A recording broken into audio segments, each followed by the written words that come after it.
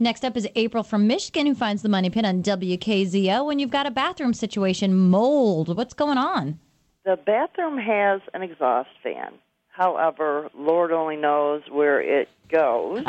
The house was built in 1963. Okay.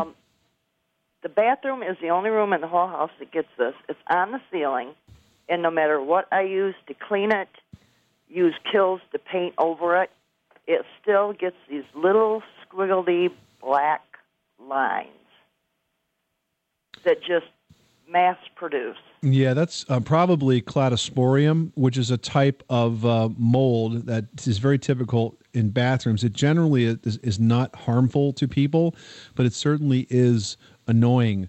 And the things that you need to do to get this under control, April, is first of all, you mentioned that you have an exhaust fan, but you don't know where it goes. It could just be venting into the room above it, which would be causing moisture from the attic. The upstairs right down through it. And so the condensation is forming and soaking right through the wall, so the ceiling, I should say.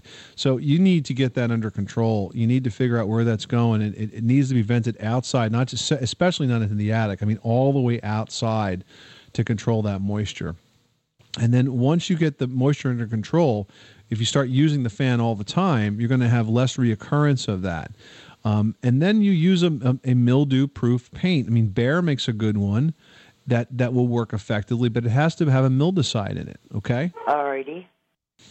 And that'll solve the problem. All right, April, thanks so much for calling us at 1-888-MONEY-PIT.